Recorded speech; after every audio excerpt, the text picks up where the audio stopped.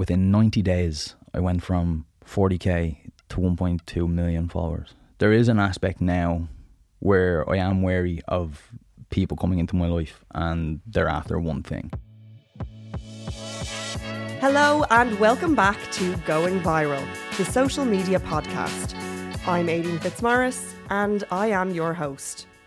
Nowadays we can barely go a few minutes without looking at our phones.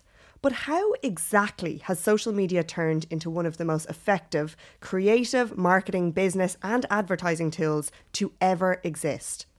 I'm hoping to dive into exactly that each week here on this podcast. I'll be sitting down with influencers, content creators, marketeers and business owners and having an open, candid and informative conversation about the inner workings of the social media world. This is a brand new podcast, so if you enjoy this episode, please do click the follow button on whatever streaming service you're listening from. This will help get the word out there and hopefully get some new social media loving ears on here. Wherever in the world you are, I'm so glad you're listening today. Let's do this.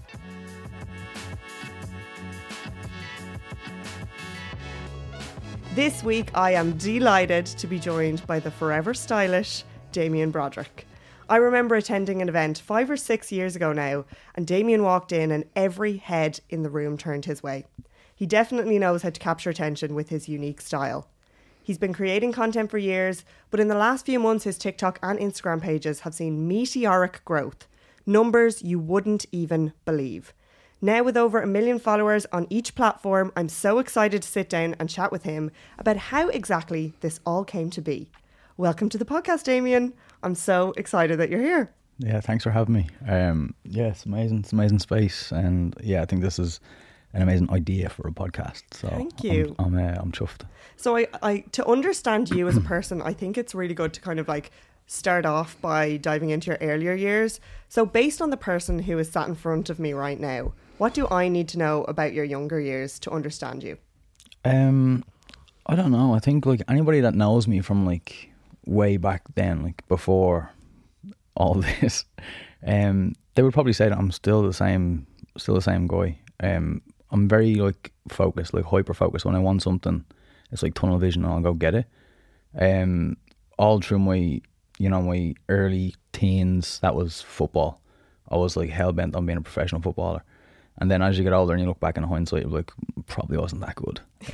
So it's a good thing I'm better at getting dressed on the internet than playing football. Well, you're still coaching football now, right? I still coach football, yeah. I coach 8-year-olds and 17-year-olds, which is, I'm probably better at that than I was at playing as well. So. I love that because I feel like that's something people don't know about you, but that's really cool. So talk to me about your younger years. Where did you grow up and what was it like? Yeah, so I'm originally from the north side, so right beside Beaumont, small little estate called Kilmore. I always thought you had a Coolock accent, but then you told me you were like living in the south side. I live in the south side now, yeah. Okay. So I got my passport stamped and I moved across to the south side. Yeah. So. And what were you like as a kid? Most of my memories from childhood is like from where my mom's house is. There's like a big green. We call it the big green. It's basically a big field across the way, and every day for the entire summer, there was like. We just played football, and it wasn't even like 11v11. It was like 25v25. It was just like a hell, like it was like a Royal Rumble with a football thrown in the middle. Mm-hmm. And that's all I remember from my childhood is just playing football all the time. And then as I got older, you know, go through your emo kid phase, and I wanted to be in like a Bring Me the Horizon tribute band. And then you get older and you kind of learn to dress yourself. Yeah. Here I am now. What was school like for you? School was kids listen to this, don't take anything from this, stay in school. My biggest regret is like leaving school when I did and not like really knuckling down hard. But that was probably because I was like, I don't know what the word is, stubborn. Mm-hmm. I was just like, school doesn't matter because I'm going to be a footballer. Do you know what I mean? Obviously, like that's stupid. If I could go back to like transition, if I could go back to like the day after my junior cert, mm-hmm. I would skip transition year and I would just like put my head in the book for 2 years and I'd have went much better. You know, like that's all in hindsight now because I probably would be like sitting there with no tattoos in a law library somewhere, with no Instagram account, and we wouldn't be sitting here. So, yeah. Did you go to college? I went and studied photography and digital imaging. Nice. In St. Kevin's College, and then during lockdown, I went, UCD put courses online. I did one too.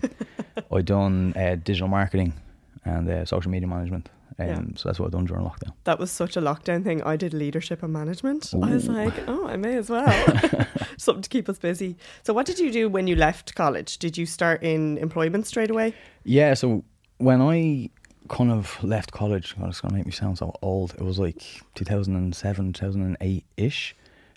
So if any listeners in their 30s, you remember that was like the height of the recession back then. There was like nobody hiring at all. And that was one of the reasons why I went to college, because it's just something to actually like kill time.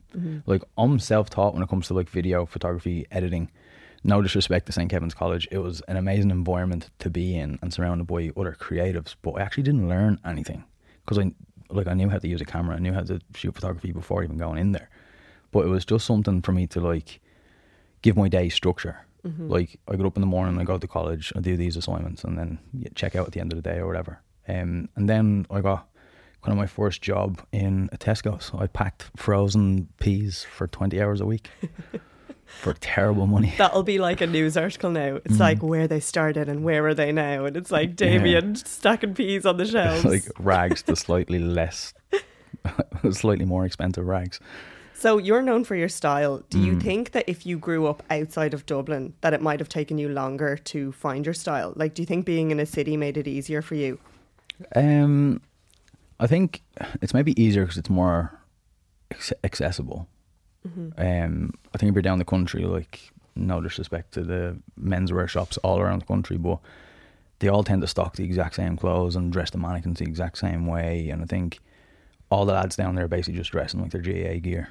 Yeah. Unless they're going out on a Saturday night, and then it's like skinny jeans and trainers or something. I think like I've always been like, I remember when I made my Holy Communion. So obviously there's going to be Irish listeners in this, so you know what it's like when you make your communion. But as a boy, I'm not like in a white dress. I remember coming home from school and watching James Bond movies on like videotape. My dad had like all of them, and I would like rewind it the day before and then like watch it. And James Bond was like my icon as a child. And when I made my Holy Communion, obviously you have like your nice fancy suit and your communion shoes. I remember wearing my communion shoes long after my communion, because that was like the only like dressy thing like that I had that wasn't like my school uniform or something like that. So I think I always had that thing in my head that was like, I wasn't afraid to be different. So I think if I grew up in the countryside, it would probably be more difficult. Like I shop a lot online now, but it would be tenfold then, and then probably take longer by the time they get to Dublin and then trek it down the country. So you were always experimental with your clothes then, even in secondary school and stuff, you would have stood out from the crowd? Oh yeah, big time. Like in secondary school, I remember like in our journal I'd give you like the dress code, and you'd always have to wear your tie, and like wearing a tie never bothers me, still doesn't. I still wear a tie now. I don't have like a day job and I don't go to school, I still wear a tie. I remember having like black shoes, and I remember putting like white laces through them or something, just because I just wanted to be different, and just things like that. Or I remember, I think we had a non-uniform day, and one of, as I said, like the emo kid stage, I think me and one of the lads came in, but in our uniforms, but we like kind of chopped it up, so like chopped the arms off of our shirt and like ripped the pockets off and stuff like that. Like it probably looked absolutely trash. Like what? That's so cool. I'm from a small town, so I'm from the country, and I remember I would like come up to Dublin, and I would just walk to the bank in Temple Bar just to look at all the Dublin kids, because they were always so stylish, and I was like, I want to be stylish like that. So that I used to start wearing like creepers with my school uniform and all that of stuff. So let's dive into your actual content, because that's why we're here today. So could you explain to somebody who maybe doesn't follow you what your content is? Yeah, so I always just make the joke that like people would be like, oh, have you got 1 million followers? I was like, I have no idea. I just get dressed on the internet every day. That's kind of, it's probably being Irish and like playing it down. To really dissect it, before TikTok and before Instagram made the big shift to video content, all my content was fashion focused, but it was still images. It was like me on the street and like fake walking pose, like influencers in the world sort of stuff. And when the transition to video came, I was just like, I have no idea what I'm doing. I'm not like a trendy 16-year-old that can dance. Like, I have no idea what to do. Seeing people like creating lots of different content on TikTok, it was like cooking videos, and there was like, I think I came across a video of a mechanic teaching you how to like change the oil or something in the car, and I was just like, okay, I can see the app kind of develop a bit. And then I was like putting my thinking hat on and being like, okay, how do I do this for me? And then I was doing fashion videos, but it was like just to some like really tacky, trendy sound and like really terrible transitions. Please don't scroll back for a year and a half on my TikTok. It's really embarrassing. And that's what I was doing. And then I remember somebody asked me about tattoos, and I like cracked out my microphone because like I'd speak really low, so the camera like really struggles to pick me up. That's the whole point of the mics. And people are always like, "Why are you whispering?" I'm like, "I'm actually not. It's just how I talk." And I remember just speaking about the tattoos, and that was the first video that really performed well.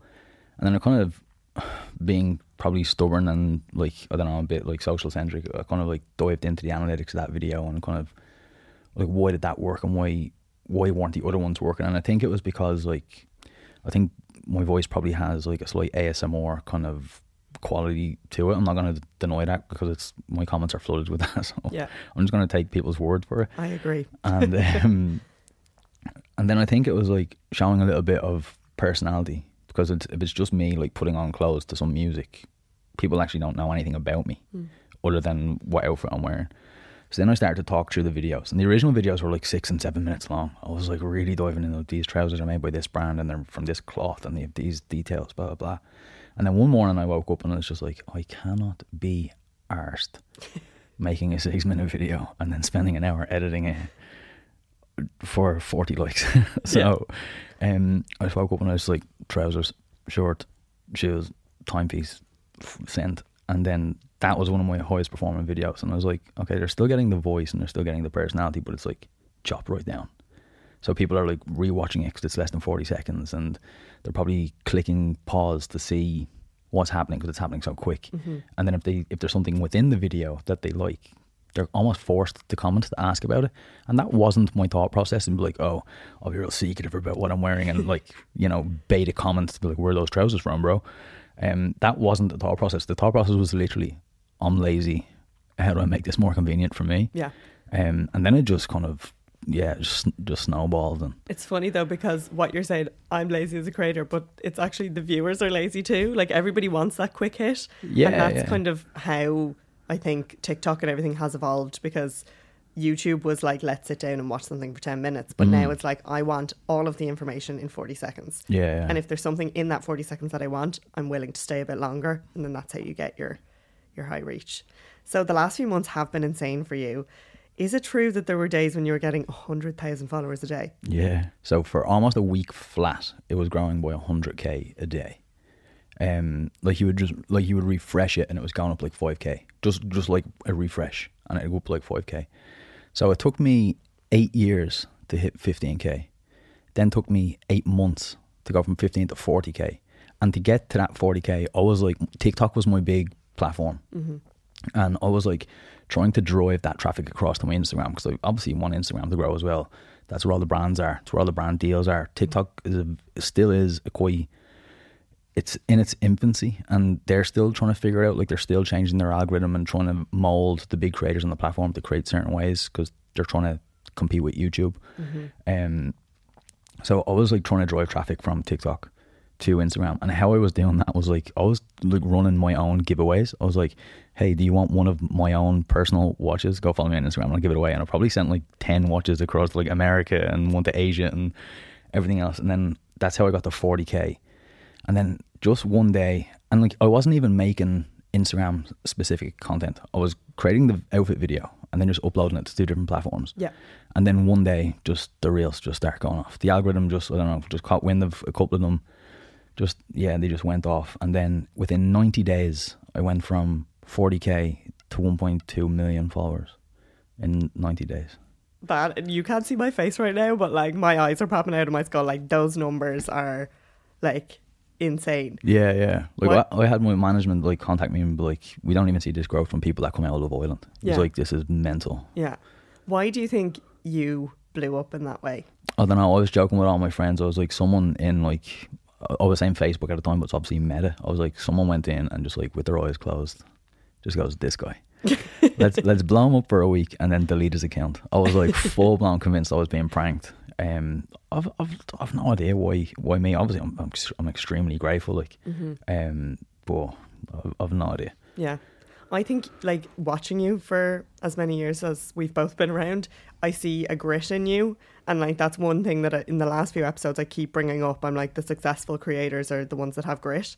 They just don't give up. They just keep going until they get the results, until they, like, start hitting the million, you know? Yeah, I suppose there's probably an aspect of that. But there's many times over the last 8 years that I could have thrown the towel in and be like, look, I'll just stick to the day job. It's fine. Yeah. But it wasn't even about, like, as I said, like, I'm stubborn, and when I have a goal, I kind of, like, go after it. But with creating content for, like, Instagram and TikTok, like the outfit videos, like, I started doing them and continued doing them even when there was, like, very little followers and there was, like, very little traction, because I was actually enjoying doing them. Yeah. It was a simple way of just, like, documenting what I'm wearing for that day. Like, there's very, very few videos where I'm wearing an outfit that I don't wear for the entire day. Yeah. Like, whatever I'm doing, like, it's only if someone goes, like, can you do, like, a Patrick Bateman outfit, or can you do, like, John Wick? I'm not, like, rocking around town dressed as John Wick. But, like, those videos, like, that's, like, an outfit built specifically for the video. But all the other videos is just essentially a documentation of what I'm wearing that day. Most of the videos is like, click, click, clap. This is what I'm doing for the day. Let's get dressed. And then I put the outfit on. And that outfit is what I wear literally until I get undressed and go to sleep. Yeah. So it's kind of like self-documentation as well, I guess. Yeah, kind of. Yeah. So you shoot with lights, mics and cameras. Most creators use their phones. Do you think the quality matters, in your opinion? Yes and no. So if you'd had this conversation with me like 2 days ago, I'd have been like, absolutely not. I think like some of the most viral videos on the entire internet are like probably the worst quality shot videos ever. I think the viral aspect of a video has nothing to do with the quality of it. The higher quality it is, the more likely it is to be conceived as an ad. So there is that aspect of it. Now, TikTok, I read something yesterday, and TikTok are like trying to like mold their creators, and the reason everybody's views are tanked is because they're trying to persuade people to produce much higher quality content and longer form content, because obviously they're trying to take a piece of YouTube's pie. So if anybody wants to be a creator on TikTok or is already a creator on TikTok and you're suffering with your views, that's probably why. And like, I'm in that boat as well. Like, I brought my big camera here today. I'm like trying to navigate TikTok once again. Yeah. To like almost like rebrand my TikTok, new content, longer form, higher quality. With me, with the lights, the mic, everything is like kind of, I don't know. I like things to look a certain way. I like it to be of high quality always. The mic is simply because I speak really low. I think there's enough people shouting on the internet. They don't need me.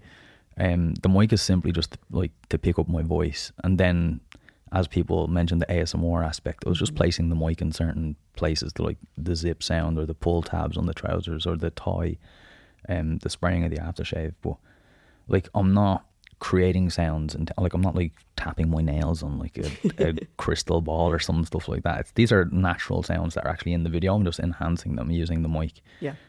I do think that plays a huge part, a huge role in my content is the sound. I'm aware of that. That's like one of my favorite things about your content. Yeah. It's like when I watch it, I can like tune out, and it's like relaxing to watch. Yeah. Because I think, a lot of TikTok is really high energy and yours is a slower pace, but it's like a really enjoyable slower pace because it still moves, you know? Yeah, I got a lot of messages from people saying that like they basically listen to me going to sleep and stuff. I'm like, it's kind of weird, but okay. You're going to be one of those, you know, the way Cam does celebrities singing you to sleep or whatever. You'll be the next one. I don't know about the celebrity status for that, but if Cam wants me to read an audiobook, I'll do it. It's really rare for a creator to post the same content on TikTok and Instagram and see similar growth in tandem across both channels. Why do you think it's worked for you? Yeah, again, I don't know. Like, as I touched on earlier, like that was just almost like a laziness aspect of me. Like I was seeing almost no growth on Instagram at all. It was really stagnant. There was days where like I would upload the reel on Instagram and not open Instagram at all until the next day when I uploaded the reel. Like, I wasn't even like scrolling through the platform. I was like spending all of my time on TikTok because that's where my audience was. Probably get more hate comments on Instagram than TikTok. But really? Yeah. I would have thought it would have been the other way around. Originally it was, but I think like TikTok's algorithm is really good at like not showing your content to people that don't want it.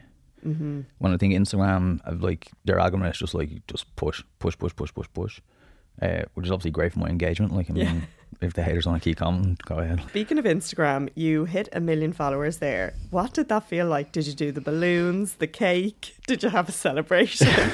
No, it was I don't know, it was like probably like really anticlimactic. My friends own a bar, the Wiley Fox, like slight little plug. I'm an ambassador for there, but that was like my local for years. Like, so it's not like I signed a deal once I hit 1 million followers. Like, I was an ambassador for there when I had 40k, and I'm sure they're delighted now that I have more than that. But we were actually planning on throwing like a Great Gatsby style party, and like we had a band, we had like burlesque dancers, we had like a guest list, we had all the graphics and everything up, and we had like a day set. And I was like, oh, I think I'll hit it roughly around that date and it'll work fine. And then within like 2 or 3 days I'd hit it, and I was just like, lads, there's no point in doing that party because we're just dragging the arse out of this now because the party's 2 months away. So I was like, we'll just scrap that idea. Didn't do the balloons. I think I got a message off my mum being like, fair play, when you buy me a house or something, I don't know. And one of my friends, Tim, he's a big influencer from the UK, and he drives like a classic Porsche and he drives an Aston Martin and lives in a big huge house, and he was like, man, your life's gonna change. And I was like, nah, probably not. And he was like, no, it's gonna change. And I was like, nah, doubt it. So has it changed much since? Yeah. So he was right. He was right. Like, don't get me wrong, nobody just like, get me 100 grand for an Instagram post. Like, that still hasn't happened. Like that's one of the misconceptions I get all the time. People are like, bro, you must be so rich. I'm really not. Like, trust me. When you're getting millions of views and comments, does that inflate your ego? No, I don't. I think like one of my very good traits is that I don't have an ego. Like, I take everything with a pinch of salt. Like, I could get a bang of a bus tomorrow. And having 1 million followers isn't going to stop that. Like, do you know what I mean? Instagram could like decide tomorrow, lads, this is not for us anymore. Just delete the whole platform. I try not to think about how that big of a number. I think one of my friends was just like, do you know how many crow parks that is? That's always my one. I'm like, and I was like, eh. I love to measure people's following by Crow Park. I don't know what it is. Do you think you're unique in that case in Ireland, or do you think like the creators in Ireland are kind of like there's nobody really with a massive ego? I think it's an Irish thing to be self-deprecating, to be humble and grounded, because the second you're not, the entire country will make sure that you are humble and grounded. They'll do it for you. The second you start believing you are the Billy Big Bollocks is the second you're not. It's like that person that's like, oh, I'm cool. The second you say you're cool, you're not cool. Are you single? Oh. So I get this question all the time. So I actually posted the thing, Eric. I posted Eric Roberts in my TikTok and my Instagram. I had him on my story from the Gossies. And the amount of comments I got, being like, oh my God, is that your partner? Oh my God, is that your husband? Oh my God, can we get more of Eric? And I was just like, you can have more of Eric if you want. Like, go follow him. He uploads as much as I do. But he's not my partner. He's not my husband. He's actually engaged to a lovely woman and they're due to be married this year. But the reason I never comment on it is it just has nothing to do with my content. Yeah. So, like, I get asked all the time. I got interviewed by Goss. They asked as well. I said the same thing. That's probably the one question that I'm like, no comment. That's fair. But yeah. let's okay, you don't need to answer that, but what's it like dating when you know somebody's probably scrolled through your page? Yeah, like even like the dating, the romantic aspect of it, like there is an aspect now where I am wary of people coming into my life and they're after one thing. They're after like this is not me blowing steam up my own arse saying that like I can get them this and I can get them that, but it is what it is. Like, people are looking to go to the same events that I'm at. Like, they're looking to be like, I've even noticed like other influencers, like we shall not name names, like where I'm at events and they wouldn't have looked at me twice, but now all of a sudden like they're like, let's get a selfie or let's get the press shot together, and all of a sudden like I'm a somebody now. So even like the romance side out of it, I am very wary of, it filters across into all aspects of your life. It Yeah, could be like management, it could be friendships, it could be anything. Big time, because they want what they think they can get. Benefit from you. I'm now a rung on a social ladder that they're looking to climb. Can you spot it straight away when that's somebody's so intention? obvious. It's so obvious. And even no matter how hard they try hide it, it is so blatantly obvious. Yeah, so just don't even try it. Do you think this will be your career forever? Ooh, no. When I'm 41, no one's going to care what I'm wearing on the internet. Do you think? Yeah. I don't know. I got a hair transplant, so I won't be bald in 40. But I don't know. I honestly think like in a year's time, I'll be creating different content. I'll be doing something different in a year's time, because like there's only so many times I can click my fingers and get dressed on the internet and people find it entertaining. There needs to be an evolution to it. So I think like media will probably be my career to some degree. I just don't think I'll be making outfit videos when I'm in my 40s. Yeah. I could see you being like the brand manager of some like elite luxury brand and like doing like the marketing and stuff. I could definitely see that. You for think? You. Yeah. Like Don Draper or something? Yeah, something like that. Do you think social media is here to stay in general, like the business of social media? Absolutely. It's too big. It's not going anywhere. There's too much money to be made from it. And once something is earning like big brands lots of money, they'll do anything to protect it. It's not going anywhere. So let's dive into your style, because Okay. it's a huge part of who you are. Why is style so important to you? I don't know, I've never really thought of it as like something important. I think it's just part of actually like who I am. It's more of like a self-expression almost. Like my granddad wore a suit every single day for as long as I knew he lived. Wore a tie every day other than a Sunday. Came back from mass, took his tie off, wore a suit every day. My dad was in the army and then transferred to the Navy, so I would probably get the formality aspect from him. I remember I would like come home from school and I'd slip my tie down and slip it over my head so I didn't have to retie it in the morning, and I'd come down and my tie would be undone and laid on my uniform because my dad would make me redo it every day. And he's probably like teaching me like the routine and the importance of that. But I'd say the formal aspect I'd probably get from them, but it's also like just what I actually feel comfortable in. I look at myself and I feel comfortable and confident, and people say all the time like, oh, like you look really cool, but I could never wear that. I'm like, I'm not telling you to wear anything. I'm just like, I want to like inspire people to just dress whatever way they want to dress. I don't care if that's like a dress and Crocs. Like, Yeah. dude, wear whatever you want to wear, whatever you're happy and comfortable in. Be unapologetically that and go for it. And I think that's just what I try to carry myself all the time. Do you ever wear tracksuits? Only when I'm exercising. The same reason I don't wear like swim trunks and a snorkel when I'm not swimming is the same reason why I don't wear a tracksuit when I'm not exercising. Yeah. What's your favourite outfit you've ever styled? Ooh, my next one. Oh yeah? Stay no. tuned. I get that question all the time as well. Like a lot of my outfits are actually like, when you actually break them down, they're very, very similar. It's generally loafers, it's generally trousers, some sort of top and some sort of jacket. I like wearing my tuxedo. I don't get to wear it very often. It's one of the few things that I have is completely custom made, and it's one of the few things I wear. As soon as I put it on, I feel bulletproof. I feel like a movie star. I could be going anywhere in the world. I don't get to wear it often, but when I do, it feels really special. I love wearing my tuxedo. Do you feel pressure to buy clothes then to keep your content fresh? No, so that's one of the beauties about kind of like my style is also kind of like my skill set when it comes to my style. If someone goes, oh, can you dress more of like a 70s rock and roll kind of style, or can you do like a Harry Styles, or can you do Johnny Depp, can you do James Bond, can you do Kingsman? I have like the basics of a wardrobe are there, and then it's just like small little style details that would like sway it one way or the other. Like someone asked me the other day, I just bought a grey suit and I want it to be more Peaky Blinders, how do I do that? So I just put on a grey suit as if you were going to work, and it's like these literally 5 tiny details take it from like your office suit to a Peaky Blinders inspired look. Yeah. And I think that's probably a skill that I naturally have, is like how to style things different ways. But the beauty of my style being like kind of your classic menswear, lots of suits, fine tailoring, things like that, is you can rewear lots of things just a million different ways. So if someone actually looked really hard at my content, you'll see there's probably 5 or 6 key pieces that are reused very, very often. It's just a different jacket or a different top, or, you know, sometimes I'm wearing braces, sometimes I wear a belt, different shoes. And you're just changing the vibe. The garment stays the same, but the vibe changes. Yeah, I love that. So it's more like quality over quantity. Yeah, absolutely. You know, like I'm in a very privileged position now where there's like a lot of brands that previously would be out of my budget that are now sending me pieces. But there are also pieces that I have invested in, like full custom made suits that I've like saved up for months to afford. But yeah, you can break that entire suit down. Like you can wear the trousers on its own, wear the jacket on its own, things like that. So talk to me about your tattoos. They're certainly a statement. Why do you love having tattoos so much?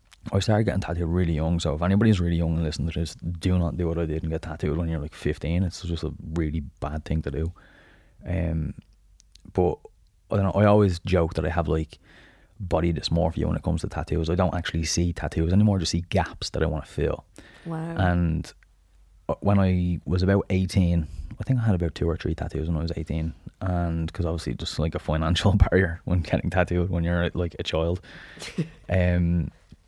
I remember I got psoriasis really bad. Like I still have psoriasis now. Like so, like it kind of comes and goes. Like flares up really bad and then it goes away. So I can't get tattooed when I have psoriasis. It just doesn't work. Like it's way more painful, and the ink just doesn't take. So you're going through way more pain for a tattoo. It's just not going to work. So I have to wait for my skin to be really good. And I was speaking on a panel, and there was a psychologist on the panel, and we were kind of talking about it. And I made the body dysmorphia joke, and he said, "Do you think that tattoos are you taking ownership of your skin because you get to dictate how it looks, and psoriasis doesn't get to dictate how it looks?" And I was just like, mind blown. I was like, maybe that's it. But again, I think it probably ties into the style aspect. It's very much like another creative outlet and a way of expressing myself, and I get to dictate how I look all the time. Like I love them. I'm not even close to finished either. So you're known for your signature move. Here we go. You can rate it, right? Ooh, solid 7. 7? Solid 7. It's like quick clap. There you go. Is that like a signature thing for you? Does that like set off your flow for the video coming up, or is it a way to grab people's attention? So funny enough, that's not what it started out. So if you like close your fist and then take the palm and then clap it off it, click, clap that way. That was like an actual habit that I have. Like I do it when the camera's not rolling. I do it like walking around the kitchen. That's something that I do when I'm like racking my brain. I'm trying to think of like, what do I have to do today? And this is what I'm doing to like stimulate, almost like ground me into like my thought process. And the clapping was, as you said earlier on, I record everything on like a camera and a mic. The clap was so I get a spike in the audio. So when I'm editing it, I can make sure it's all synced up so my lips and the audio are the same. So that's where the clap comes from. And one video, I was doing the click, clap, literally from the very, very early videos. I was just editing it out because it was like, it's nothing to do with the video. It's literally me syncing the audio. And one video, I left it in by pure mistake, and all the comments were like, "Bro, what the?" They're like, "This is insane," and I was like, "I'm just clicking my fingers. I don't get it." And then I just like I think the following video I obviously edited it out again, and all the comments were like, "Bro, where's the clicks and the claps?" And I was just like, "Okay, I'll give the people what they want." And then it just became a signature thing. Like people stopped me, like at the Gossies, people were like, do it, and like when I was accepting the award, and even on the street, people have stopped me and they'd be like, "Can you do it?" And Miriam O'Connor from like Or in the AM had me on her story. She's like, "He's going to do the clicks live." It's like, I don't know why it's a thing or how it's a thing, but it's a thing. What advice do you have for someone who wants to dress better and find their unique style but doesn't know where to start? Try figure out what inspires you, who inspires you. Like there's Pinterest boards, there's literally 1,000,001 influencers out there all dressing different ways. Like YouTube it, look it up on TikTok, how to dress like a greaser, how to dress like a mod, how to dress like a what's the thing, an e-boy or like or whatever they are, like, or maybe it's like a K-pop style, or like, you know, I don't know, whatever it is. I think like the internet is a huge like well of knowledge. Just go find the inspiration and then like really hyper focus on the details that make that aesthetic the aesthetic. So we were talking about trolling earlier. Do trolling comments get to you? No, not even a bit. Like, do any ones in particular get under your skin though? If somebody put a comment on, is there like one thing that could just really irritate you? No, not really. Like the Peaky Blinders ones, that's less of a troll comment. Like, and like I understand where that comment is coming from. It's like the only style reference that they have. That just gets really old very quick. Like, so, and I take a lot of time to respond to almost every single comment that I get. Like, 2 million followers across 2 platforms. Like, so it takes a lot of time for me to respond to comments, and I do. So when I get like 600 comments that are all Peaky Blinders related, like, it gets really old really quick responding to all them. And I think if someone's taking the time to comment, like, I think they deserve my time to respond. The only comments I think that really get to me is when if someone else is in the video and they comment on them, I'm like, that's off the table, because it's my content. You can come for me all you want. I'm the person that's like putting myself out there. Come for me. I'm bulletproof. Do what you want. Don't come for someone else. That's not like, that's when I'll like hammer down in the comments. Is more in defense of somebody else. And it's why, like, you'll see there's not a lot of people that feature in my videos for that reason. You sometimes share trolling comments that you've gotten on your stories. Which is very different from, from other methods. But why do you do this? I don't know. I think like it was more like, like in movies when, like, in the convenience stores they have like a wall of shame for the shoplifters. That was kind of what it was like. It was almost like, I think especially when I got like verified on Instagram and the following grew and grew and grew, people almost thought, he'll never see this comment. And they can say what they want and they think that I'll never see it. So then when I do see it and then I respond to it and then screenshot it and stick it on my story, then they're like, oh shit, I got called out on it. Yeah, it might stop them from doing it again. That's the thing, is like, they can say what they want to me. Like, as I've said, like, I am like, and there's probably someone listening to this and like, oh, he thinks he's bulletproof. I'll show him, go straight into my comment section and riddle me of it. But that's fine. It doesn't bother me. Like, honestly, it doesn't. But I just think if I call someone out on it and then they second guess, like, if they second guess leaving that comment on the next video, because the next video might be someone that has insecurities about something that they comment on, or someone that might be struggling mentally and they're putting the bravado on for the internet, like we've all done at one stage, where you're having a really crap day and you just grind away at your content anyways and nobody knows what's happening behind the scenes. If I can deter someone from leaving that comment simply for me calling them out, then great. Now, I am trying to train myself to do it less and less. So for the privileged few that are on my close friends on Instagram, you'll see that I still do it, but just in the close friends. But I'm trying to do it less and less, just because there's so much more comments coming in, and I'm trying to train myself to be like, the people that leave the good comments deserve my attention, and those who leave the bad ones just don't deserve the energy. And it's not because like they're getting to me and I'm ignoring the hate. It's simply because I'm probably missing somebody's genuine question or somebody's really lovely comment because I'm wasting time responding to some asshole. Yeah, I get that. And I'm also like, for me, if I do get the bad comment, I'm like, I don't want them to get any kind of energy from me in any way. I'm just like, bye. You don't exist. You know? Like there's been so many times where I've like responded to somebody or whatever, and then someone like delete their comment, or they'll like almost like backtrack and be like, oh yeah, it was a joke or whatever. I was like, yeah, sure. There was one guy that I shared on my story, and then he reshared it to his story, and he was just like, this is how influencers should be. This is exactly what it should be like. Like, it was like, I gave him shit and he gave me shit, and this is exactly how influencers should act. This is amazing. And I messaged him to a story, and it's just like, sure, what would the internet be without two strangers ripping each other out of it? And then just a handshake emoji, and then he liked it, and then that's it, we went on our way. Where do you think trolling stems from? I think it stems from insecurities. That's all it is. Like, you have to be in a very low place to comment certain things on people, on a complete stranger's content. Like, all jokes aside, there's been content I've come across, and you're a human being, a joke pops into your mind, I'm just not going to leave it in a comment. You know what I mean? I just scroll on. Or if I come across content that I genuinely am not interested in, I'm going to be like, yo, what the fuck is this? I'm just going to move on. I'm just going to like scroll on, wobble my thumbs elsewhere. And maybe that comes from the fact that like I'm not an insecure person, so I don't need to leave those comments. I don't need to try drag somebody else down to lift me up. I think it comes from that. I think people are always really shocked that I get so much hate from men. Yeah. Because people think like, oh, like, well, girls are catty, blah, blah, blah. I think girls are probably catty behind each other's backs.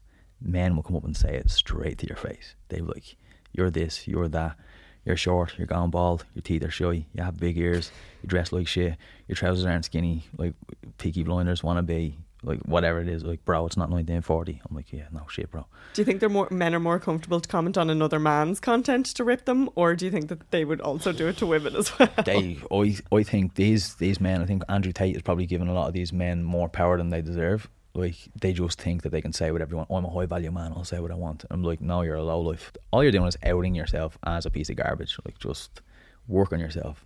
So one of my biggest goals of this podcast is to shed light on the inner workings of this industry, and kind of give people more of a perspective on it. So I'd love to chat to you about how brands can find the right creators. Your image is so specific, and I'm always really, really impressed by how your brand collaborations fit so perfectly into your visual narrative. So do you as a creator reach out to your dream brands, or do you want them to come to you? I think maybe it's like an Irish thing. Like, I would feel really cheeky to reach out to a brand. I'd reach out to a brand, especially now that I understand the platform that I have, and I understand the benefit that would have to a company. So even though like my management hate it when I do it, like I'll reach out to a brand and be like, I want access to your bar for a photo shoot.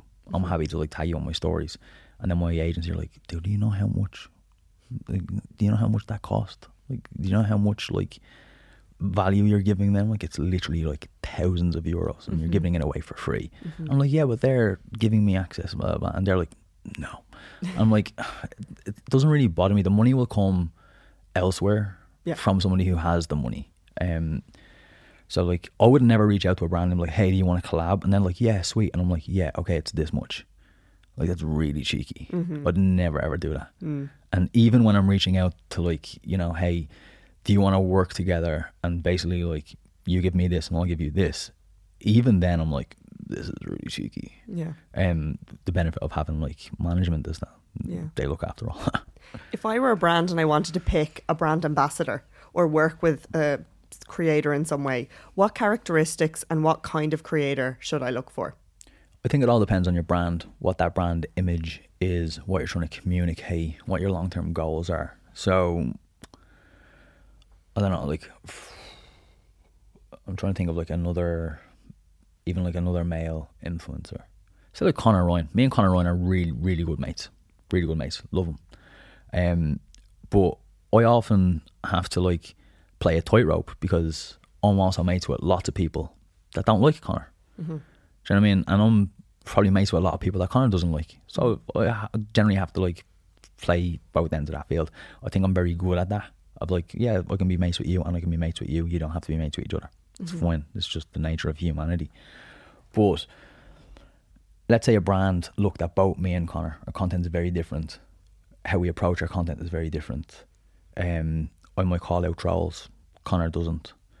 Conor might call out some people in different ways than I call out people. So I think that brand needs to look at everything that we do and think to themselves, does this align with what we want?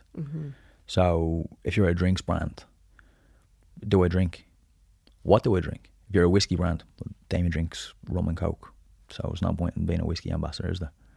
Or, you know, Conor does his curry Tuesdays. So like if a gourmet restaurant comes in and be like, hey Conor, do you want to be a brand ambassador for our restaurant? Doesn't really align. So I think like the brand really needs to look at not the numbers. Doesn't matter if I have 1 million followers. Like, that is irrelevant if I'm not the right fit for your brand, for the product, the service, whatever it is that you're trying to communicate. You should focus on, say, someone that has 10k followers, but those 10k followers completely align with your brand, rather than my 1 million followers and 900k of them don't want anything to do with your brand.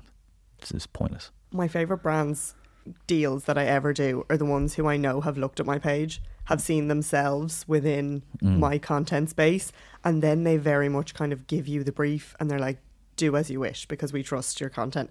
Like, sometimes a brand that might not fit you directly will send you a brief and you're like, this has nothing to do with me. And then I would never work with a brand like that. So I think it's kind of like making sure that when you're sending over the brief to those creators, that you know that they're going to respond really well to it. Yeah, and as you said, like, just deep dive into someone's content and see what they do, what they're sharing, how they share it, what the vehicle of how they share their content is. Like, my content is like very kind of slow, calm, like I don't know how to really describe it other than slow and calm. So if somebody said like, hey Damien, do you want to like promote our roller coaster ride, or like I'm sure I could probably swing it some way for it to be like, it'd probably be funny, like me being like deadpan calm on a roller coaster. But yeah, I think like I got an email from somebody before asking to promote this product. Basically, after you have a poo, you like spray it in the toilet and it makes your poo smell nice. I'm like, what? This has absolutely nothing to do with like me as a person, like my brand, any of the content that I share. You're also assuming that my poo smells bad. So what do you think is the biggest misconception that brands have when working with creators? That it's easy. That it's easy, quick and easy to create content. Oh, you just whack out your phone and do a few things. Like, trust me, it's not. Like, it would take me less than 5 minutes to get dressed every morning. It takes me about half an hour to create a 40-second video. It takes me the guts of an hour to edit that video. So I'm talking an hour and 40 minutes of my day just to create a 40-second video for an Instagram reel or for a TikTok or whatever. The biggest misconception is that they think that it's quick and it's easy and they're paying all this money for something that's like so minuscule. But they're really not. Like, they're not only are they paying for your time, your expertise, the content itself, they're also paying for access to an audience that you've built. And not only have you built trust with that audience, like, they really value your opinion on something, and that's what they're actually paying for. The content is just a vehicle to transport that audience, the message across.